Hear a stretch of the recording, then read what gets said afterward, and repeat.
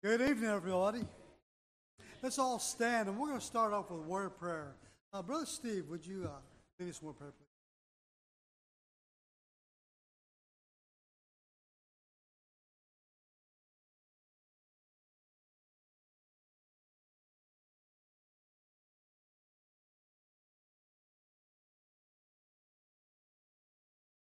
Amen. Let's all take your hymnals. Turn on hymn number 207.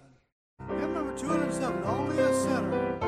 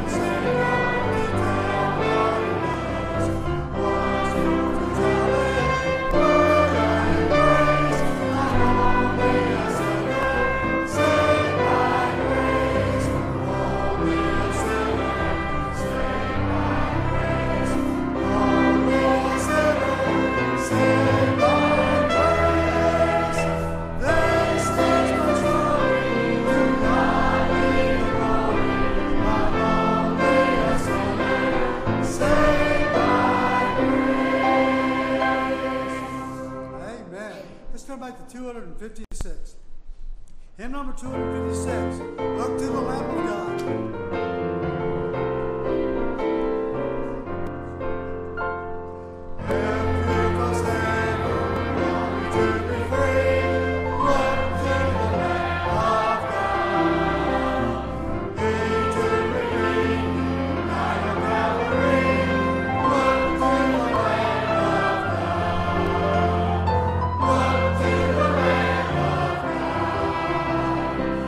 Look to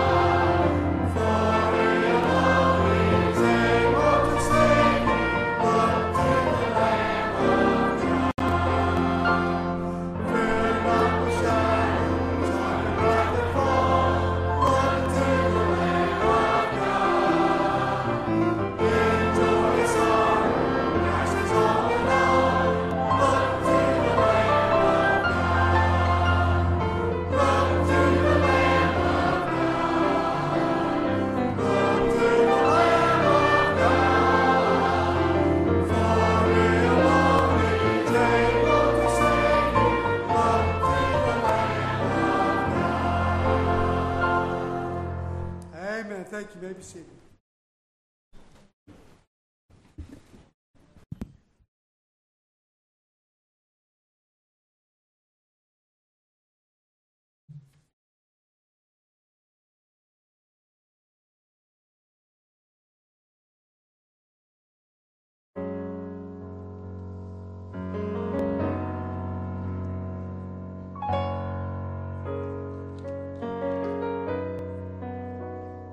Is there something in your heart between you and the Lord? Are you drifting apart, not as close anymore? There's nothing you can do that He will not forgive. Bring it to the cross, let it die so you can live. And nail it to the cross, get it under the blood. Drown your pain and every stain in the mercy flood. Nail it to the cross, find hope and forgiveness. Kneel at the tree and walk away free. Nail it to the cross.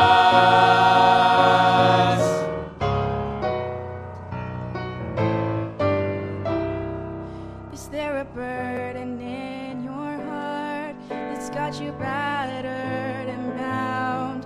Are you struggling for strength? Do you long to lay it down? Don't take another step, just kneel where you stand. Lay it at the cross, take the hammer in your hand, and nail it to the cross, get it under the blood. Drown your pain and every stain in the mercy flood. Nail it to the cross, find hope and forgiveness. Kneel at the tree and walk away free. Nail it to the cross, nail it to the cross, get it under the blood. Drown your pain and every stain in the mercy flood. Nail it to the cross, find hope and forgiveness. Kneel at the tree and walk away free. Nail it to the cross. At the cross, where I first saw the light, and the burden of my heart rolled away. It was there by faith I received my sight, and now I am happy all the day. Nail it to the cross, find hope and forgiveness. Kneel at the tree and walk away free. Nail it to the cross, kneel at the tree and walk away free. Nail it to the cross, nail it to the cross.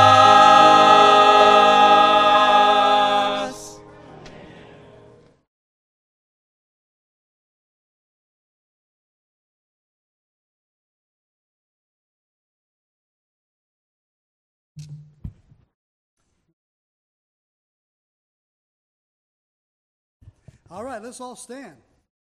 Take your hymnals and turn to hymn number 248.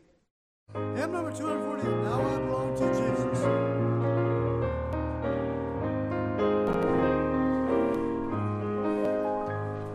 Jesus, my Lord, love me forever, from in the past, King of the Savior, He gave His life to ransom my soul.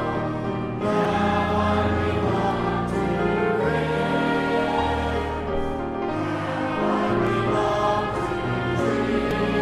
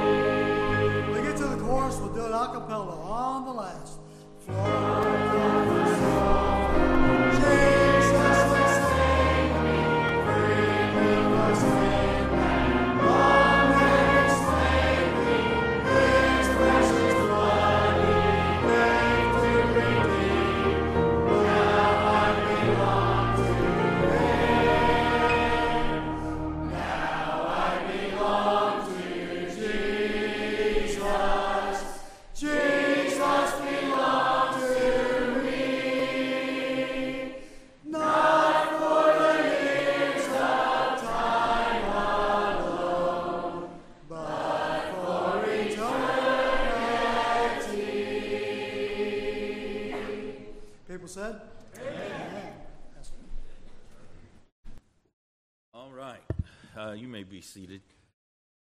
So I've been telling you that we're going to take a special offering for the kids. I appreciate them coming and singing, and it's been a real blessing. So when you open your wallet, go past the ones and the fives. Find something with a 0 on it, and let's show them that we love them. We're thankful that they came to minister to us. They're going to come and sing, and as they do, we're going to take the offering. Okay, so let's have a word of prayer, and then I'll have the guys come. Lord, we love you. We thank you for your many blessings. Thank you to bring the Wellses to us this week. What a great week it's been. We pray that you would bless this offering, that it would be such to bring honor and glory to you and encourage young people to continue to serve you with their lives. We love you, and we ask these things in your name. Amen.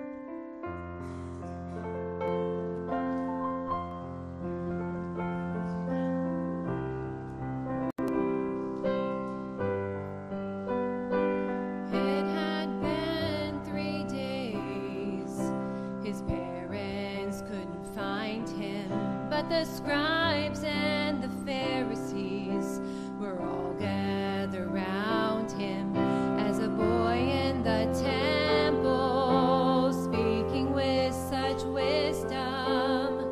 They were all amazed what Jesus said, and in the middle of it all, there was Jesus. The one crying in the wilderness, John the Baptizer, spoke of one who was to come, baptizing with fire. As John baptized him, the heavens were opened, and God descended like a dove.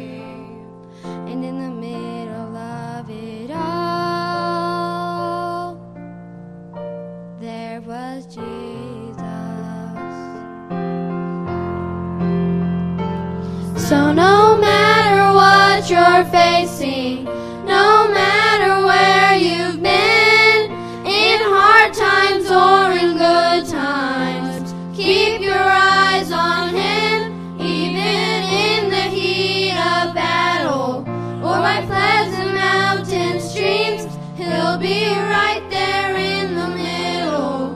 That's where He's always been, so be strong and take courage.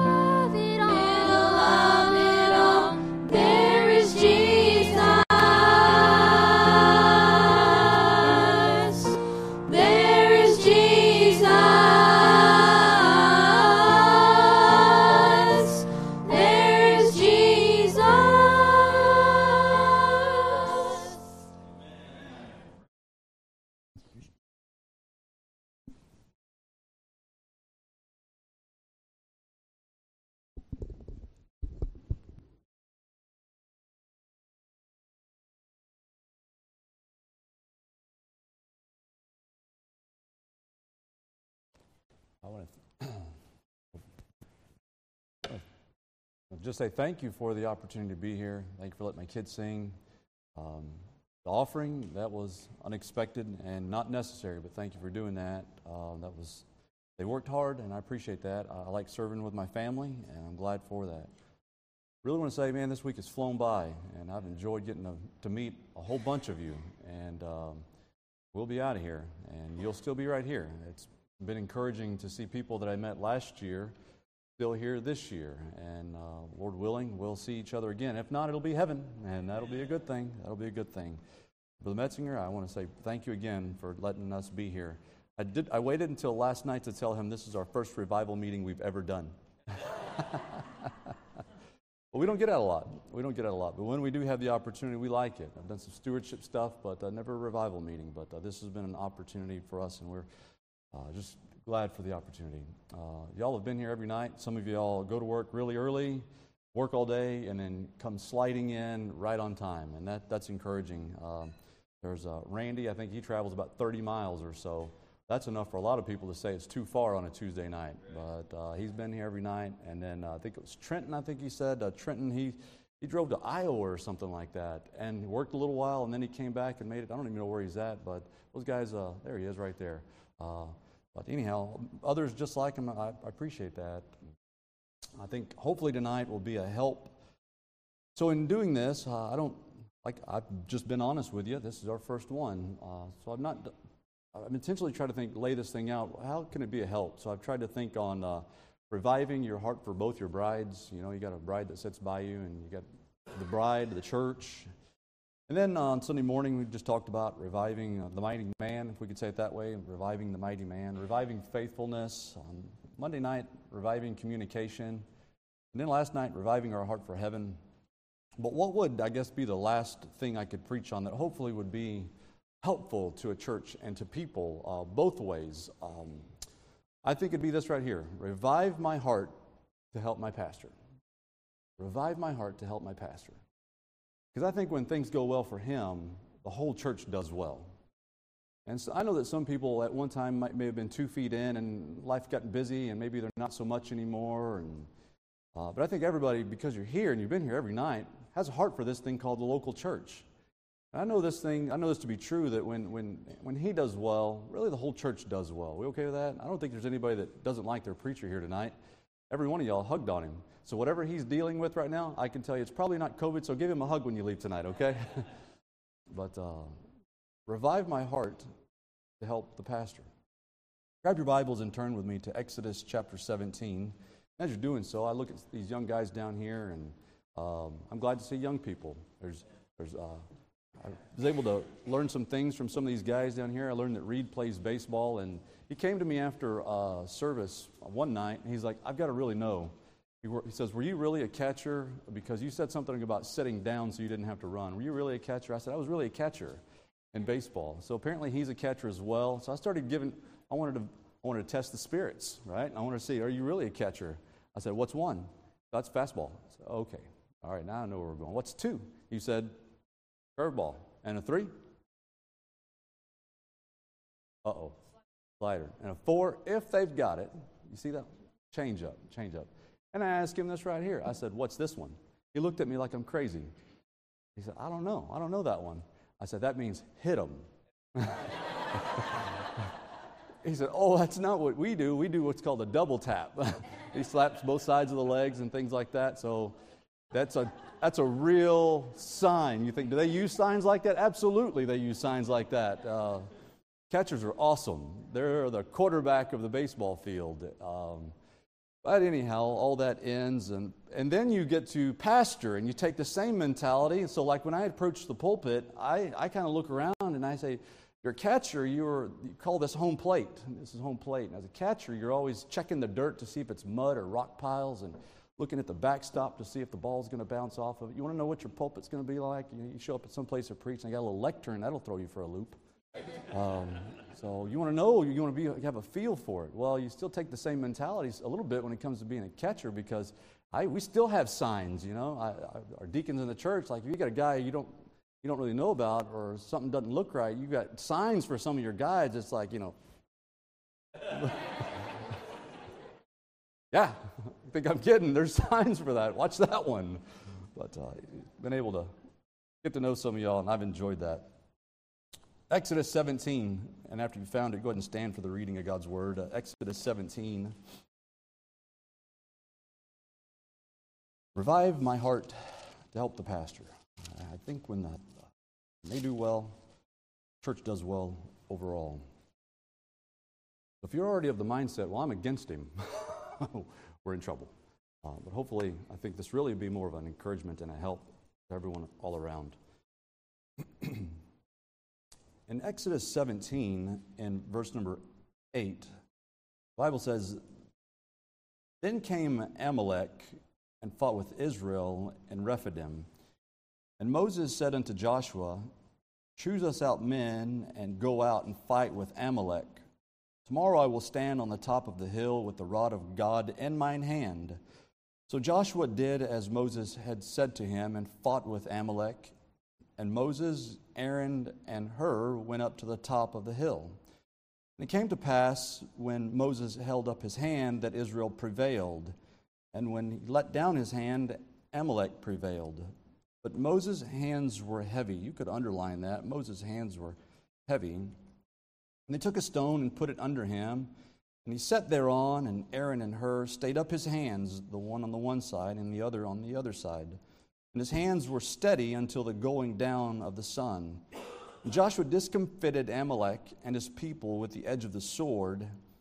And the Lord said unto Moses, Write this for a memorial in a book, and rehearse it in the ears of Joshua, for I will utterly put out the remembrance of Amalek from under heaven. And Moses built an altar and called the name of it Jehovah Nissi, for he said, Because the Lord hath sworn that the Lord will have war with Amalek from generation to generation." Lord, this evening, just want to thank you for the opportunity to preach again. Pray that you help me tonight. Lord, do mean that. Just want to be a help. So pray that you give us a listening ear, a responsive heart. And I'll thank you for it in Jesus' name. Amen. You may be seated.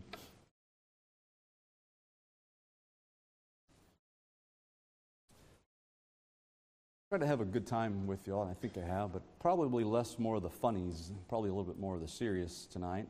But just stick with me, though, as we move along. I think if you'll pay attention, we'll be okay. Most here are homeschooled. However, from time to time, if you're in public school, they'd have what's called a pep rally. Anybody familiar with a pep rally? Yeah. Oh, good.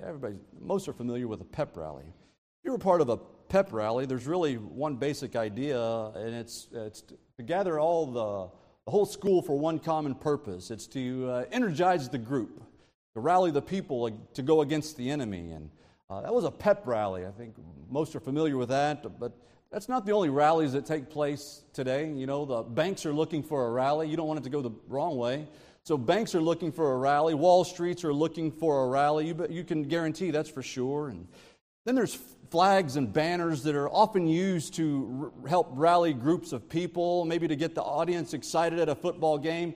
You might have a mascot running through an end zone after a touchdown, you know, running like a chicken with their head cut off with a flag over the top of them, you know what I mean? They'll do stuff like that, or they'll have one in the stands running around to get people excited. And even nations look for a rally. I don't know if you see this from time to time. I know that most people quit watching football, but I think it's just in Americans to want to watch football. So I'm watching football again. But when you see that old flag out there, cover 100 yards, 50 yards by 100 yards, and a big flag like that, that's pretty cool. I like that. That rallies the people. It's gorgeous.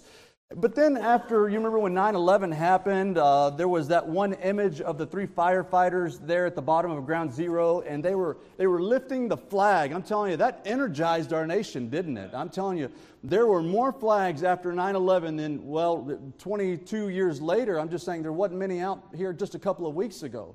But after 9/11 happened, you saw that one flag and those 3 firefighters raising that. There was flags everywhere. Would you agree with that? Yeah, that rallied the nation. There's no doubt about it. The American flag just had a way of being displayed outside of homes. It rallied the people. And you say, well, what's rally mean? It just means this, to gather for a common purpose. There's all kinds of rallies. There's political rallies. There's all of those. Then there's also, listen, if you played baseball like I did and like Reed did, there's also what's known as a rally cap. You know what I mean? You know what a rally cap is? Here's what that means. If you're wearing a rally cap, that means you're getting whooped. You're getting whooped, and you turn that thing about halfway in, you stick it on your head like you're from Oklahoma.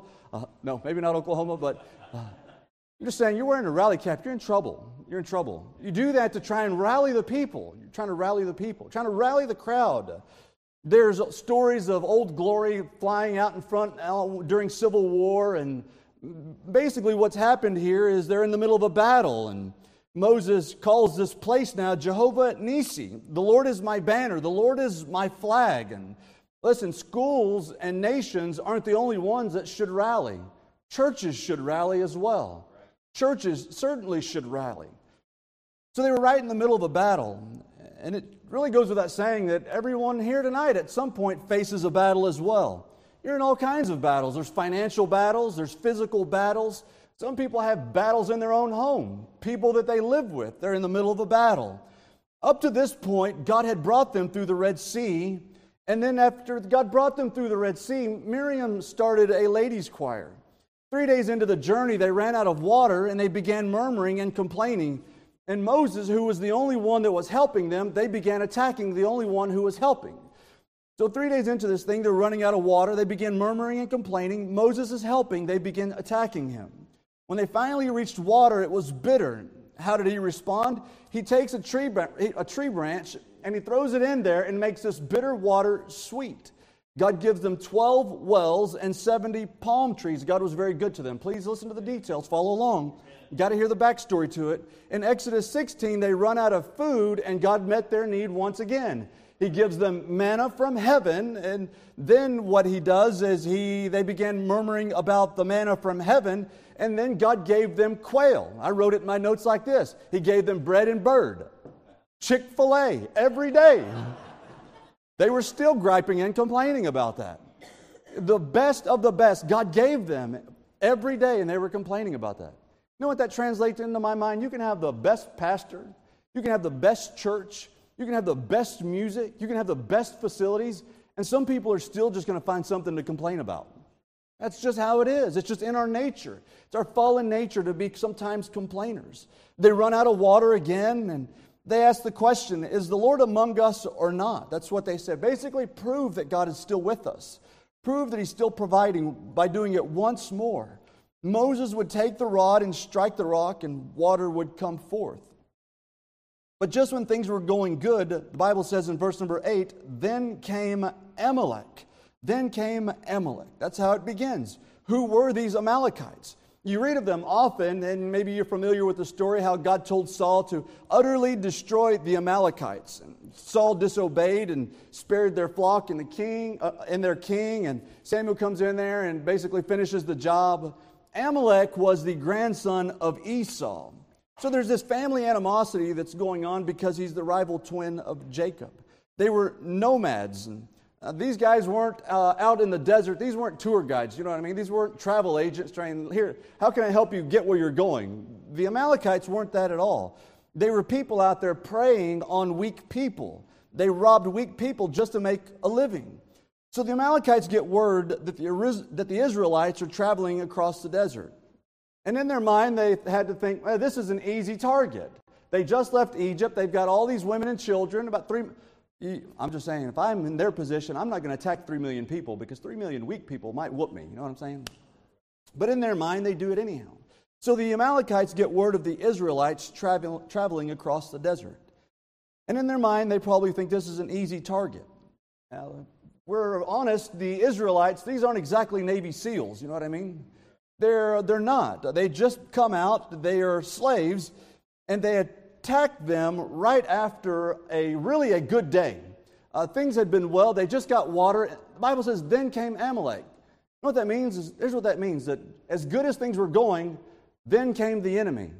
And I know this, my friend, after tonight is over, then comes Thursday. Then comes the enemy. As well as things have gone, then comes the enemy. And that's what's happening up to this point. Why would they attack them? Well, we know this. There was gold, so they had some monetary substance. They had some gold. They just left Egypt. So they had all these things that Israel had given them. But then they also had water as well. They had something that the Amalekites wanted, namely probably gold and some water, things like that.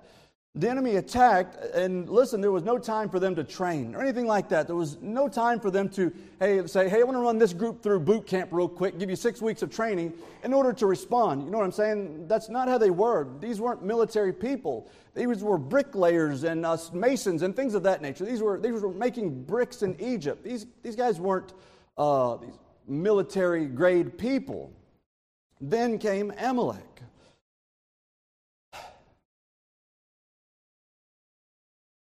Verse number 9, it continues. And Moses said unto Joshua, choose us out men, and go out and fight with Amalek. Tomorrow I will stand on the top of the hill with the rod of God in mine hand. So I'm going to need a little help with this. Here's what he tells us. Moses says, I'm going to go stand at the top. He says, I'm going to go stand with this rod. So I found the best thing I could come up with. In fact, Lalo, we're going to blame this on him. This is our rod tonight, okay? This is actually, what is this? Pinch bar. That's what it's called, pinch bar. I need a Moses. I need Caleb.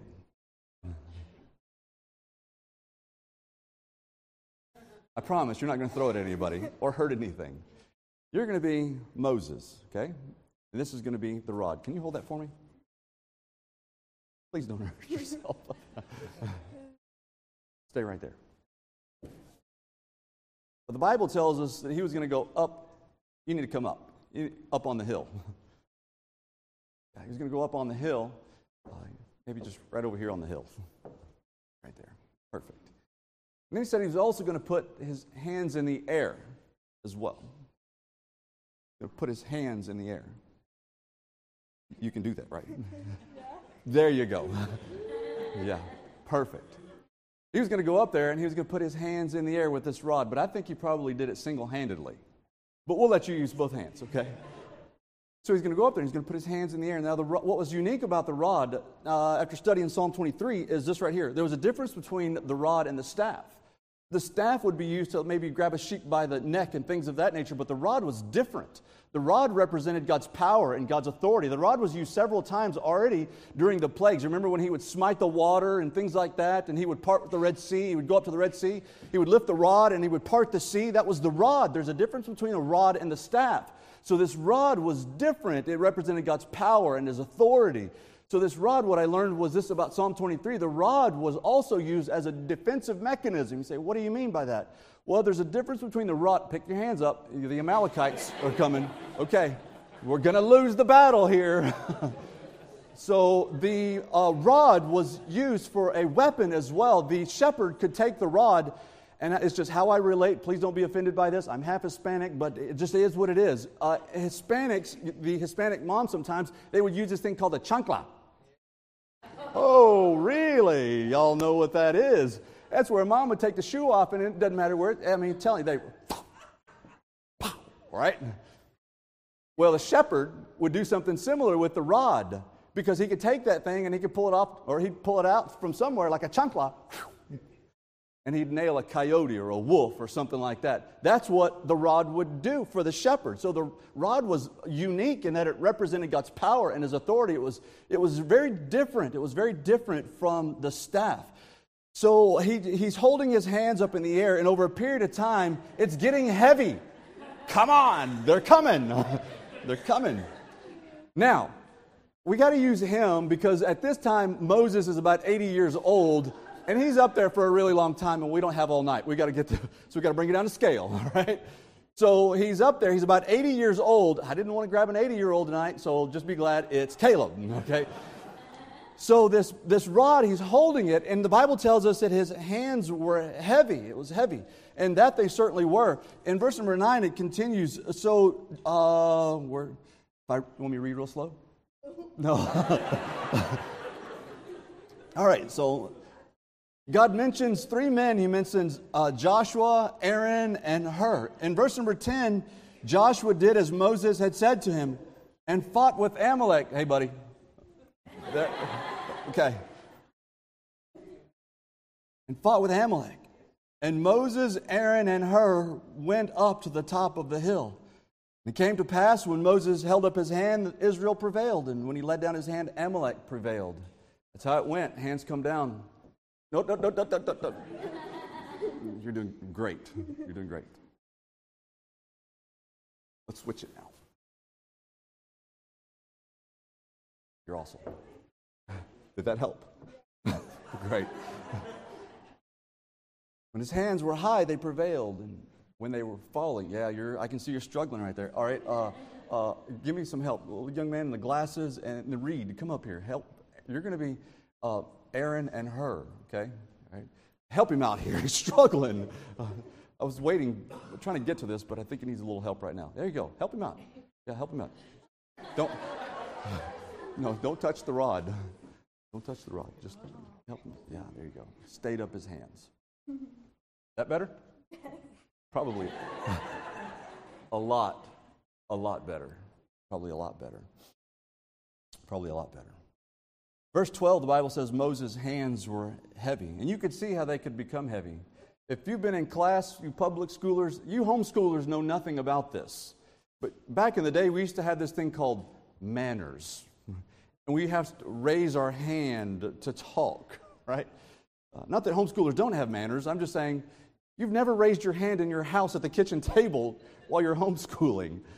We'd have to raise our hand and we'd do something like this. We'd be like, oh, please, call on me. Because, hey, come on, what's your name?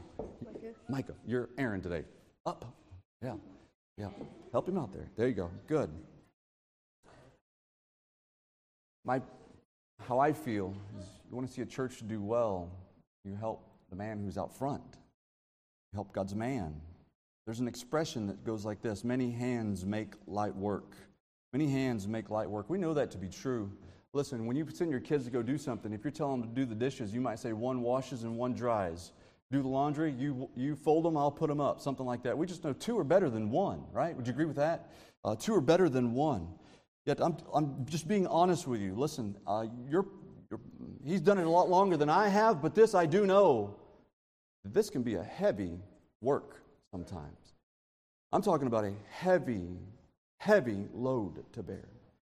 Sometimes there's people to visit. I thought about listing out all these things and hanging them up there. But if you listen quick, there's guests to be followed up on. There's people in the hospital that are sick and need visits. There's all the activities of the church that need to be overseen. There's the music, and there's the bulletin, and there's all the bills and the insurance, and your roof just fell in. I'm just saying there's all kinds of things that make for a really heavy work, outside of other things that are even more serious than that. And when I say more serious than that, listen, I'm telling you the truth. Listen, in our church, bless her soul, there's a lady that lives right down the road from me. She's a member of our church. Her name is Susan Ruprecht.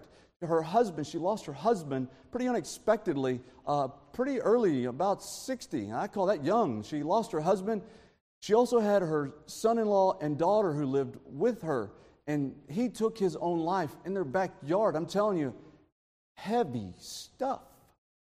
How do you help people through some of those things? That's heavy work. And then there's some times where, if I'm just being honest with you, I've had one situation where I just thought, man, this is a heavy thing I'm carrying. It was someone misbehaved, and it was a mess. Church people knew about it, and I thought to myself, mercy alive. How's everybody going to respond? One preacher told me this. He said, Harold, if you didn't do it, don't let it rob your joy. It's all I could think of. We made it through it, but I'm telling you, during that time, it was heavy. Moses, you okay? Get him up. The enemy's coming. Okay, let me skip one page, okay? So Caleb won't be able to write tomorrow. He gets the day off from school. No, I'm just kidding. But how do you help the man who's under such heavy pressure? Well, the Bible tells us they did a couple things. In verse number 12, the Bible said his hands were heavy, and they took a stone and put it under him, and he sat thereon. So you're going to have to do it by yourself while these guys get this stone behind you. You got it, Caleb? You okay? All right, grab it. All right, guys, grab the stone. Bring it behind him. All right, have a seat there, buddy. That better? Yeah, you should see his head. Move out front. They got to see this. I can't carry you. There you go.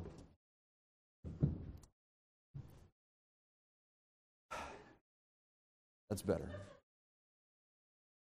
Listen, no pastor's really looking for a lazy boy. He's just wanting some help to make hard jobs a little easier. Make hard jobs just a little bit easier. Why? So that he can keep the main thing the main thing. There's some pastors that I know and he knows, I'm telling you, they mow the yard, they lead the singing, they do everything in the church, top to bottom. Top to bottom. You can work just to make a hard job just a little bit easier. The Bible also says that Aaron and Hur stayed up his hands in verse number 12. You guys weren't supposed to show up until this time, but Aaron and Hur show up. And they were helping to share the burden. These guys, listen, what I love about this is these guys come over there and be like, hey, Moses, you didn't get the yard done this week. Or they can say, Moses, why didn't this get done around the church? These guys come over right close. They begin helping. They were sharing in this burden. They weren't being a burden. They were helping with the burden. That's what they were doing. There's an obituary I want to read. It's called The Death of Someone Else. I don't know if you've ever heard it, but I wanted to share it with you. Problem is, we're always looking for someone else to go stand by his side and help share the burden. It's called The Obituary of Someone Else. Our church was saddened to learn this week of the death of one of our most valued members, someone else. Someone's passing created a vacancy that will be difficult to fill. Else has been with us for many years, and for every one of those years, someone else did far more than a normal person's share of the work. Whenever there was a job to do, a class to teach, or a meeting to attend, there was one name on everyone's list: let someone else do it. Whenever leadership was mentioned, this wonderful person was looked to for inspiration as well as results. Someone else can work with that group. It was common knowledge that someone else was amongst the most liberal givers in our church. Whenever there was a financial need, everyone just assumed someone else would make up the difference. Someone else was a wonderful person, sometimes appearing superhuman. Were the truth known, everybody expected too much of someone else. Now someone else is gone. We wonder what we are going to do. Someone else left a wonderful example to follow, but who's going to follow it? Who is going to do the things someone else did? Listen, it just goes on to say, when you're asked to help, remember, you can't depend on someone else. What I love about these two guys that come over and stand by Moses' side is they just left a group of people that were griping and complaining about Moses. Two guys were willing to say, hey, that's God's man, and I'm going to go over there and I'm going to help him with that. But in verse 12, it says that his hands were steady until the going down of the sun. So when the job was over, they stayed there. They stayed there the whole time till the job was over. They stayed close to him. They didn't get distracted. They didn't let his hands down or anything like that. They were faithful and they were loyal and they were dependable. I won't mention his name, but we were here one night and I'm telling you, they left when he left. And I said, man, you're kind of one of those faithful guys around here. You guys just smiles. I'm telling you, you can't have enough good men in the church like that. You just can't. Listen, can I be really honest with you? When you want to be close to your pastor, the devil's going to work overtime to destroy that relationship. So very true. I know that to be true. I'll go further than that. Hey, listen, there are no pastor should have favorites, but people kind of assume that a pastor has favorites in the church, like maybe they would assume this is Moses, Aaron, and Hur. He's got to be his favorites. No, that's not true. Here's how I answer that. The ones that appear to be favorites are not the favorites. So they're just the ones who want to be closest to the work. And as he's in the work, it's natural just to communicate and be close to those that are involved in the work. There are no favorites. What it is just some people are closer to the work. That's it. There are no favorites. But Aaron and Hur come over, and they help. I guess what I'm saying is this right here. You get close to him. Now, I recognize it already happened. It's a hugging church. It's a hugging church. I'm just saying this right here. I appreciate I appreciate the opportunity to be here and some of the kind comments, things of that nature, but listen, I'm leaving. That man's going to be here. You get close. Get close to him. You get close to him.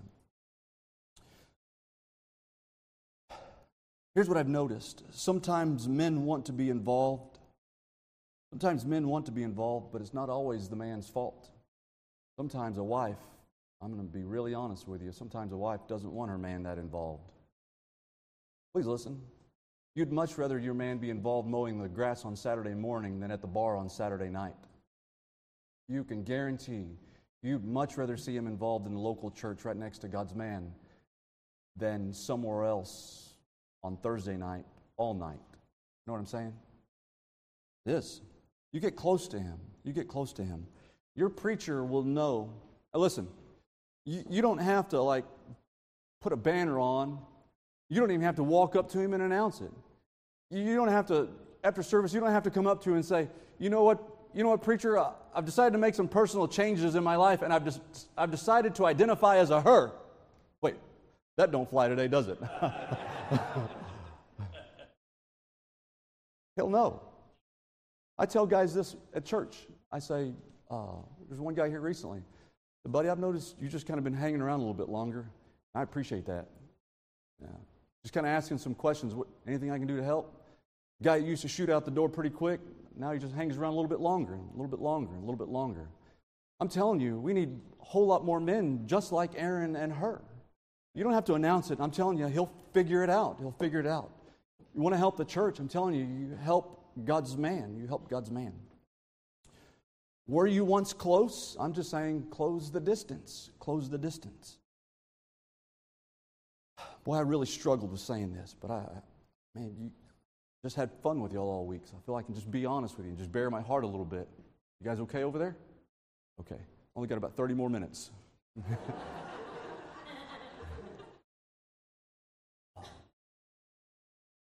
No preacher really wants recognition. They don't want the pat on the back or anything like that. They just rather not have it. But this is what I learned about being in the secular workplace. If a secular world will go out of its way to recognize lost people, how much more should the local church and its pastor? That make sense? No? I worked for a company, and we'd have anniversaries, and they'd give you a gift. They'd say, hey, this so-and-so just made 10 years. They gave me a little something, this and that. And I'm just saying, I can't put feet on this thing. Would never tell you what to do. But I'm just saying, hey, listen, if a secular world out there recognizes lost people, how much more should the local church and God's man? You want to encourage him? You want to see ministry continue and thrive? You get right beside him. I'm going to help with this thing. I'm going to help share the load. I'm going to carry the burden. I'm going to help with the burden, not be the burden. Listen, I say this, I guess in closing, just because I mean it. You guys got a good pastor. You guys got to have more of a mom and dad and a pastor. But then I'll go further than that. You guys just don't have a pastor. You guys got a wonderful pastor's wife as well. You got a wonderful one. The pastor's wife is pretty unique, and that's pretty uncommon. You want to help? Get involved in all those little things that you think everyone else should be involved in. Thanksgiving dinners and Christmas banquets and the kids' choir and all those different things that you just go, wow, it just comes together and they do it. It's so great. Well, I'm telling you, it's a heavy load. Somebody's got to help with it.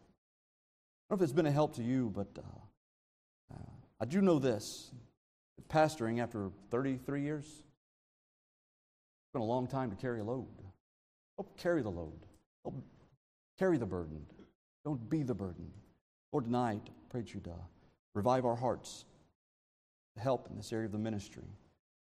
How do we want to see a church go forward?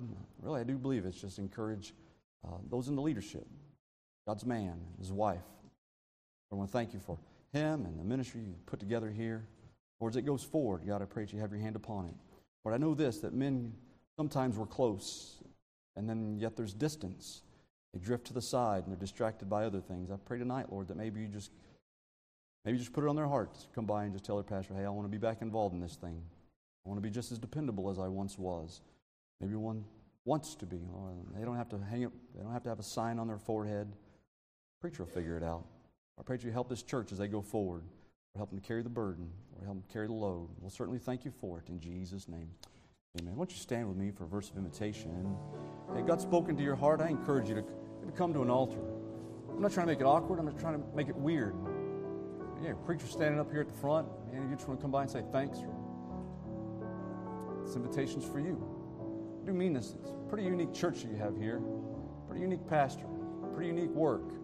But I know all these things that happen right here. Listen, it doesn't happen by accident. It takes a whole bunch of people right by his side making this thing called ministry work.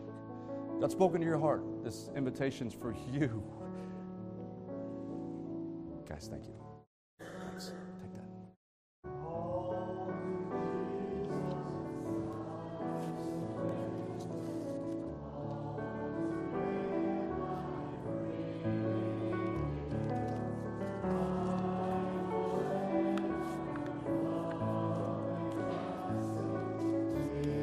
His presence daily live. I surrender all. I surrender all to Thee, my blessed Savior. I surrender all to Jesus, I surrender. Humbly at Thy feet I bow. Worldly pleasure, all forsaken. Take me, Jesus, take me now. I surrender all. I surrender all to Thee, my blessed Savior. I surrender all to Jesus. I surrender. Make me Savior, wholly Thine. Let me feel the Holy Spirit. Truly know that Thou art mine. I surrender all. I surrender all to Thee, my blessed Savior. I surrender all. It's been a good week, and I've enjoyed having the Wells with us. Brother and Mrs. Wells, would you be back again? I'll greet you as they leave. Be praying for them, and they'll leave out tomorrow, headed back to Red Oak, and they have to go through dreaded Dallas, and so if you pray for them as they travel. And then just remind you, we're going to be here Sunday, and hopefully we'll be able to see some great things, great results in our lives and our actions, result of the revival, and then that we'll see people here visiting. I see souls saved as a result. You've been very good to attend this week. Thank you, thank you, thank you. And I trust it's been a blessing. Let's go to the Lord in word of prayer. Brother Gus, would you mind coming up? Pray for Gus and Allie and little Aiden. They're going to hit the road on Saturday, and they're going to a missions conference on a couple of days. Tomorrow we're going to get after it in here. They're going to pray the seat and work on the wall here. But you pray for them as they travel. Just gotten where I really appreciate like move in and be here all the time. That'd be right. But close this. Heavenly Father, Lord, we just thank you for allowing us the privilege to come here tonight, Lord. Word open and founded upon, and Lord, Lord, that you spoke to hearts during the time, Lord, that our hearts have been revived for our love for your word and our love for challenged. Blessing. Lord, to stand in the way, pray for their flock, church, and all